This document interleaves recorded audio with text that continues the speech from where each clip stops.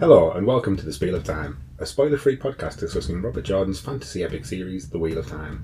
Each episode, Chris, a first-time reader, and Tom, a series veteran, read one or two chapters and sit down to examine them a little deeper.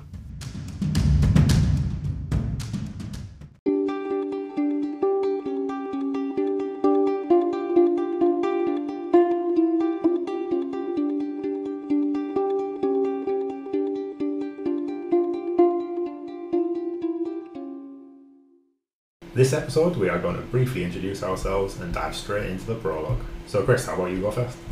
I'm Chris. This is going to be my first time reading this series. I am the novice, the virgin, if you like. Reading wise, my co-host of this podcast, Tom, is introduced me to a couple of different fantasy series which set me on a little bit of a path, such as Scott Lynch's Loch Lamora and Joe Abercrombie's First Law trilogy, which both really good, really like them. But mostly, I spent a lot of time in my youth reading Stephen King and other sort of pulp fiction, if you like. Really like Chuck Palahniuk, the author of Fight Club, and his associated works, and also quite like a classic as well, to be fair. Probably Les Mis would be my favourite of all of them. So Tom and myself, we met each other a long time ago, 30 years ago in nursery. So we've known each other a long time, went all the way through nursery, primary school, secondary school together, college for a bit, and then we both currently work in the same supermarket. So we see plenty of each other, and we thought we'd like to spend a bit more time seeing each other. Yeah, so that's pretty much it for me. Tom, do you want to introduce yourself? So as been said, I've known Chris going on 30 years now. We read primarily, I'd say, the same books. I started off with a bit more traditional fantasy. I started off at around age 9 with the Chronicles of Narnia, and launched straight from there into The Hobbit and the Lord of the Rings. I've devoured every fantasy series I can get my hands on. Yeah, I picked the series up when I was around 15. I read all the available books multiple times, just really fell in love with it. I was obviously forced to take a break when Robert Jordan tragically passed away. It was after Knife of Dreams, if I remember correctly. Obviously Brandon Sanderson picked it up. I was happy it was going to get finished, but I never actually read anything by Brandon Sanderson, which, being from a fantasy background, doesn't really make much sense. I've suggested Chris read the series so many times. I finally wore him down, so I'm just looking forward to reading the series yet again. So, we've read the prologue of The Eye of the World. Chris, do you want to give us a quick summary of what happened? Right, so the prologue is got the subtitle Dragonbound, and it starts off in a ruined palace where all your life is dead, and a fella called Luz Therin Telamon, I believe. I don't know how you would pronounce that. That seems accurate. I'm sure that's LTT or Luz Therin. He is walking through it shouting Ilyana, and trying to find her basically. Whilst he's on this sort of walk through the palace trying to find Ilyana, a weird fella called Elan walks up behind him, all dressed in black, so you know he's up to no good. And they have a bit of a conversation. Luz Thorin does not have his memory, but it seems like they previously knew each other. Ultimately, the bad man gives him his memory back, and they realise they've been in a lifelong or maybe century-long struggle against each other. He then, from what I can gather, teleports to an island and then turns into a mountain. A volcano, specifically. A volcano, yes. Yeah. And that's pretty much the end of it. And then I think then finally Elan sees him as a mountain and says, "Hey, I'll get you, lad." Ultimately is how it ends. So, a couple of thoughts I had about it. Is that all the life is dead, but the sort of artist, the art and the furniture, it remains intact. Yeah, it seems very targeted, doesn't it? Yeah, it's certainly. Whatever happens seems very targeted. Like it says, it says in the chapter it's got scorch marks and black smears. I don't know if you caught that. Yes, yeah, because that was the other element. Was obviously it has a subtitle Dragon Mountain, and then there's scorch marks, and there's talk of fire and that kind of sort of damage. Certainly suggestive of a dragon attack. Yeah, we get it. It's a palace, and so there's a lot of sort of finery and art and paintings and things like that, and they don't seem touched at all. No, from what we're told here. Yeah, definitely not. But then it seems like a lot of the damage is from earthquakes. That seems to be occurring through the prologue, where it's tremors, and there's the only place where the artwork is damaged is where the wall is crumbled around it. So that, as much as, like I say, it's got scorch marks suggestive of dragons, it doesn't really seem to be damage caused by that. Yeah, it's not sort of wanton destruction, is it? It's very targeted towards the people who were in the palace. So that was the first one we did. So and then we sort of get introduced to Luz Theron Talmor, or LTT. Is that what we're going for? Luz Theron will do, or LTT, whichever. So he is in his middle years, which is concerning, because I think like in this sort of like medieval style fantasy world, but I'm assuming this is what we're jumping into, because this is literally just read the prologue. But yeah. Middle years, is that our age, or is that we get that he's sort of got some sort. Is it white in his hair? More white than brown, I believe it says. Yeah, so I'd put him. Sarah? What would you say if you get white in your hair? I would say, I would like to think it's maybe 40 to 50, but like I say, it's a bit concerning that he might be 30 to 40, because then we are in our middle years. That is upsetting, to say the least. So he's wearing a regal grey and scarlet and gold, but it's seen better days. I assume from whatever's happened in the palace that's caused all of this destruction, and he's like shouting out for Ilyena. I got to assume is his wife or his mother. Yeah, he seems very attached to this. So he says, Ilyena, my love.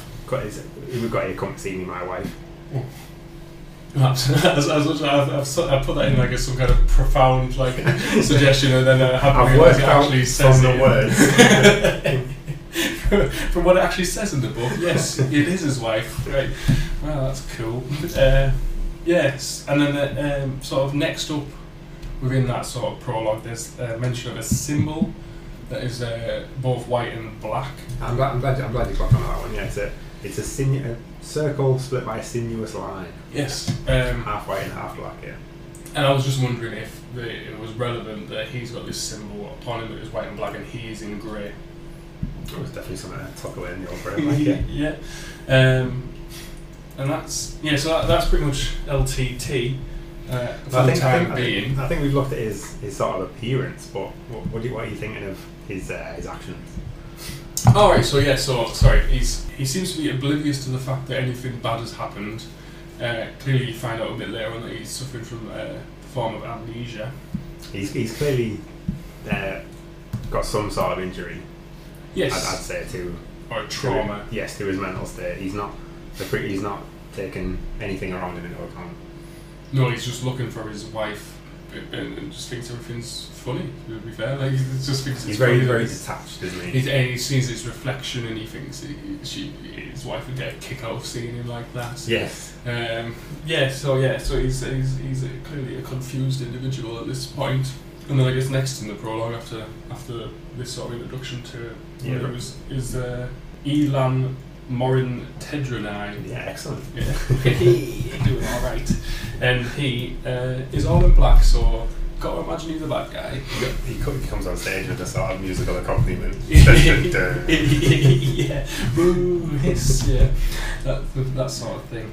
And he also, there's a suggestion that he's magical because he sort of appears in a shimmer of air. Yeah, the air rippled, shimmered, and solidified into a man. And he also refers to Luz at one point as a fool, which is what all good Disney villains call people. Yes. So we know where he's a wrong-un for definite. They give each other quite a few titles, don't they? Yes, I've got a couple written down, so it might be jumping a little bit ahead of it in the prologue in terms of where we're talking, but Elan is known as the Betrayer of Hope. we get that Lews Therin is called Lord of the Morning. Yes, Lord of the Morning got that. And not so good, but it looks like he's soon going to be known as a Kinslayer. Yeah, so I think it's implied at this point that Lews may be responsible for what's happened all around him. Certainly. Elan and Lews have a bit of a conversation. It's not a god, or I'm not sure what it is, but it gets mentioned of Shaitan. It seems to ripple a memory in Lews. Yeah, so we're introduced to sort of the entity that is Shaitan. We don't know what it is. Yeah. But it's introduced at this point, yeah. Yeah, so like, I don't know, it sort of starts off suggesting it's a person, but then it feels like more of an abstract entity rather than something solid, but it's unsure, because there's so many phrases and things that get flung around in this prologue. Yeah, it's very chaotic in the amount of things it's throwing at you at once. I mean, it's certainly intriguing, but there's like loads of normal words that are used that have been capitalised, so you know it means something different to what it means to us, but with no indication as to what it is. So I've got a couple of examples, which is the voice and the singing. Have you the voice, stranger? It will soon be time for the singing. Yes, and also servants, which seems to be some kind of order of people. A taint as well. I mean, I don't know whether that's capitalised as such, but obviously the association is negative. Yeah. But we get the implication that even saying the name Shaitan is dangerous. Oh yes, yeah. Oh yeah. I did get a bit of a Voldemort vibe. Worth mentioning, this did come first. From that.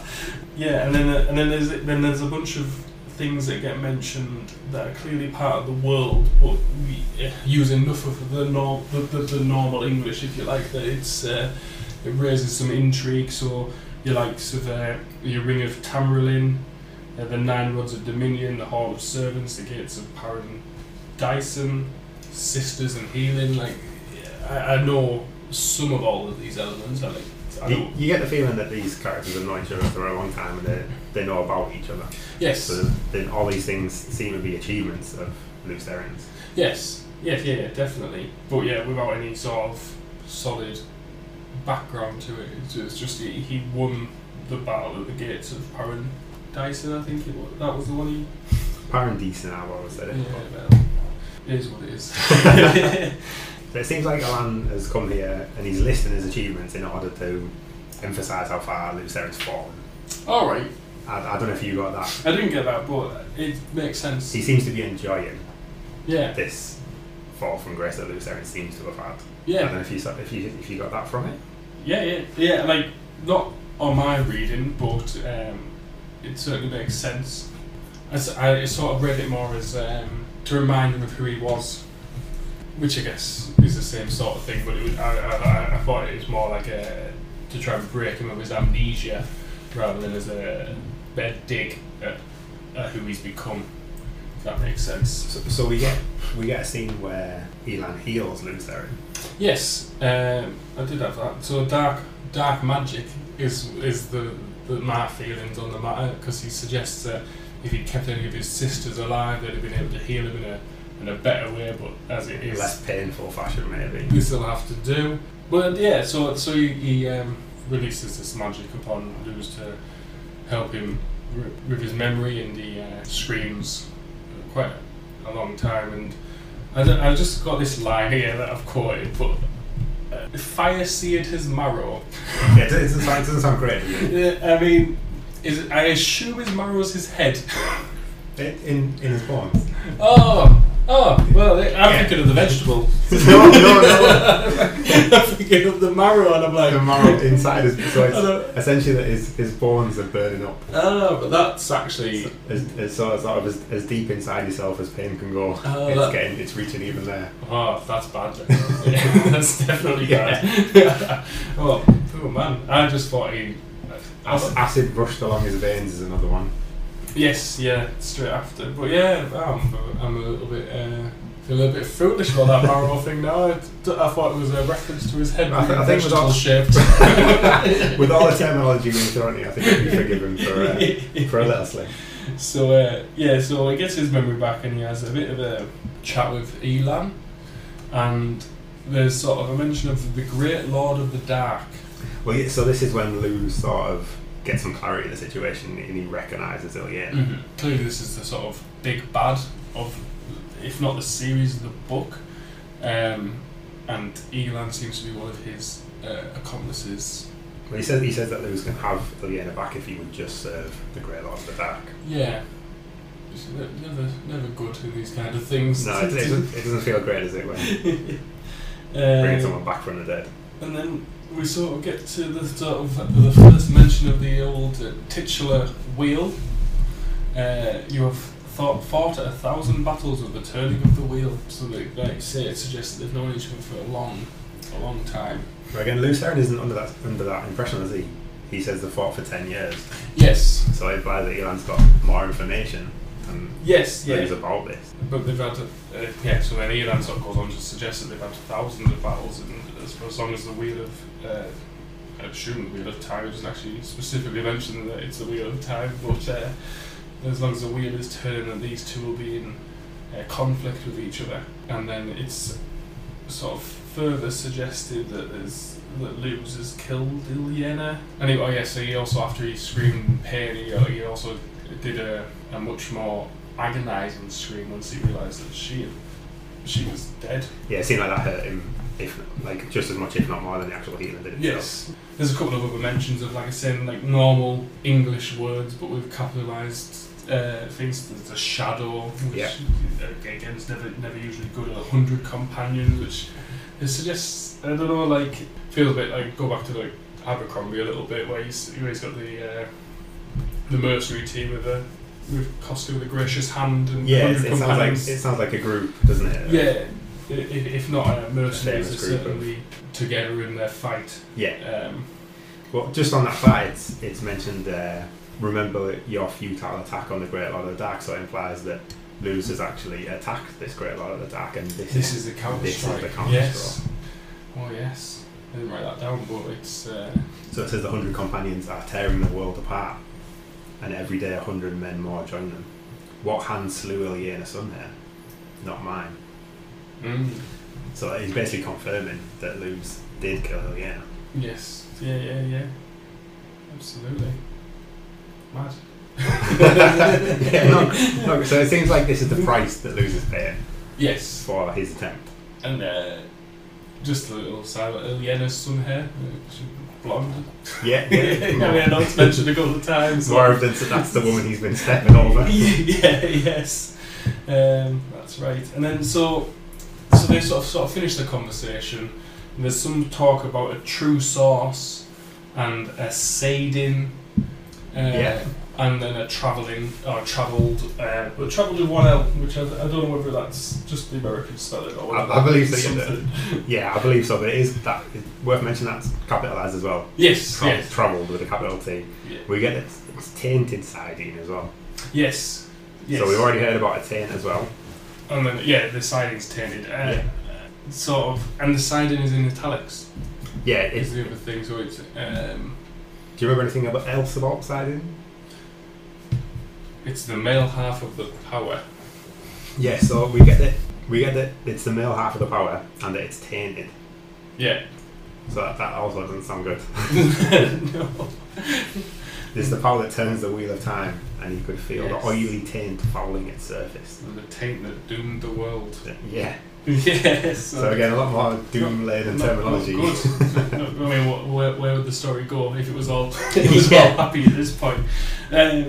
So I don't know whether this is right or not, but he sort of seems to be caressing this Saidin.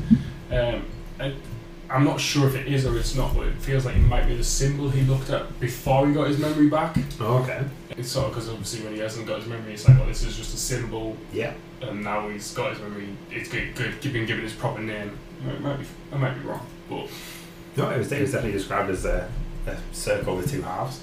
So yeah, like a yin and yang. Yeah, so maybe something for that. Yeah, I'm not far off what I've got yet. And there's mention of a creator and once he's done his travelling, which I imagine is akin to a teleportation to this island, he summons the one power, as much of it as he can get his hands on, essentially, and then, like I say, turns into a volcano.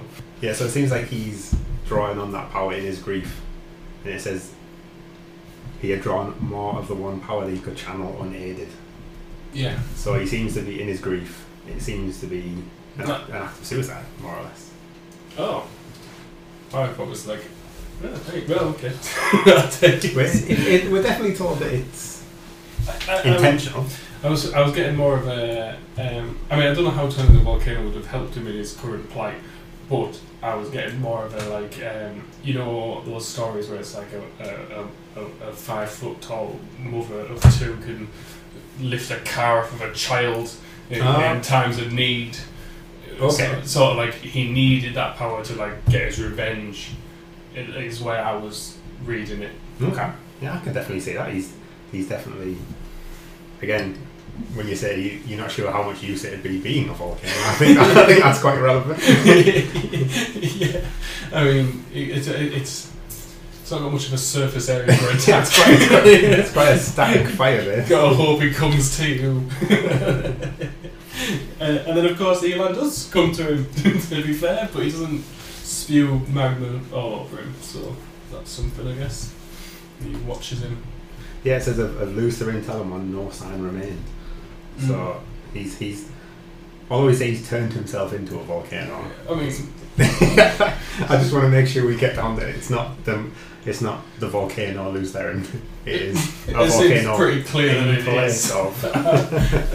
if this is not a 15-book epic series about a volcano casting its revenge upon everybody who's done him harm, I feel like we've misled you. The adventures of the volcano may not be where the series is going. Yeah, I mean the Wheel of Time, it should be the volcano king. Yeah, I don't think I've got much more in that respect. We do get a little bit in where it says you cannot escape so easily, dragon. It is not done between us. It will not be done until the end of time. Yes. So yeah, actually, I'm going backwards a little bit in my notes. Obviously, it's called Dragon Mount, the prologue, and he is referred to as a dragon. Yep. And like you said, there's scorch marks and all the rest of it in this palace. So, has he summoned a dragon? Is he a dragon? I mean, he's a volcano now, so as much as you disagree with him, he is a volcano now. I'm unclear on the personage of the volcano.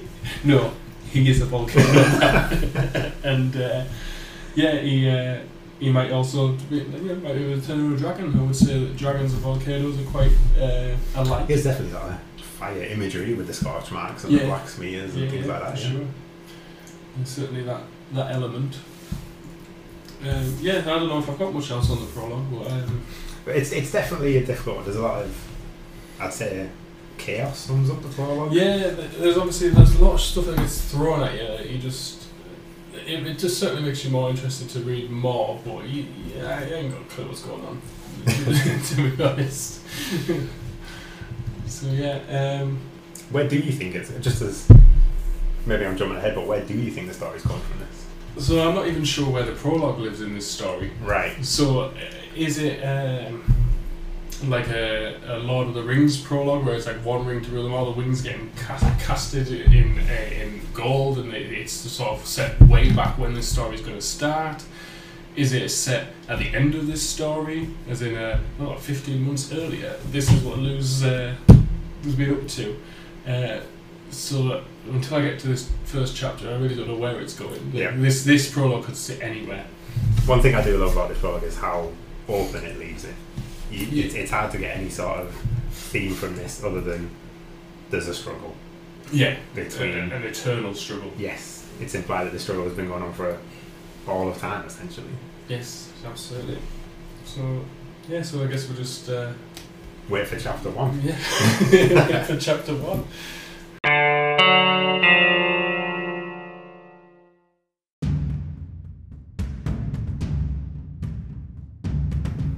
Thanks for listening to this episode of Spiel of Time. You can share any thoughts or questions with us at spiel_time on Twitter. We also have an email, spieloftimepodcast@gmail.com. Join us next time for more Wheel of Time.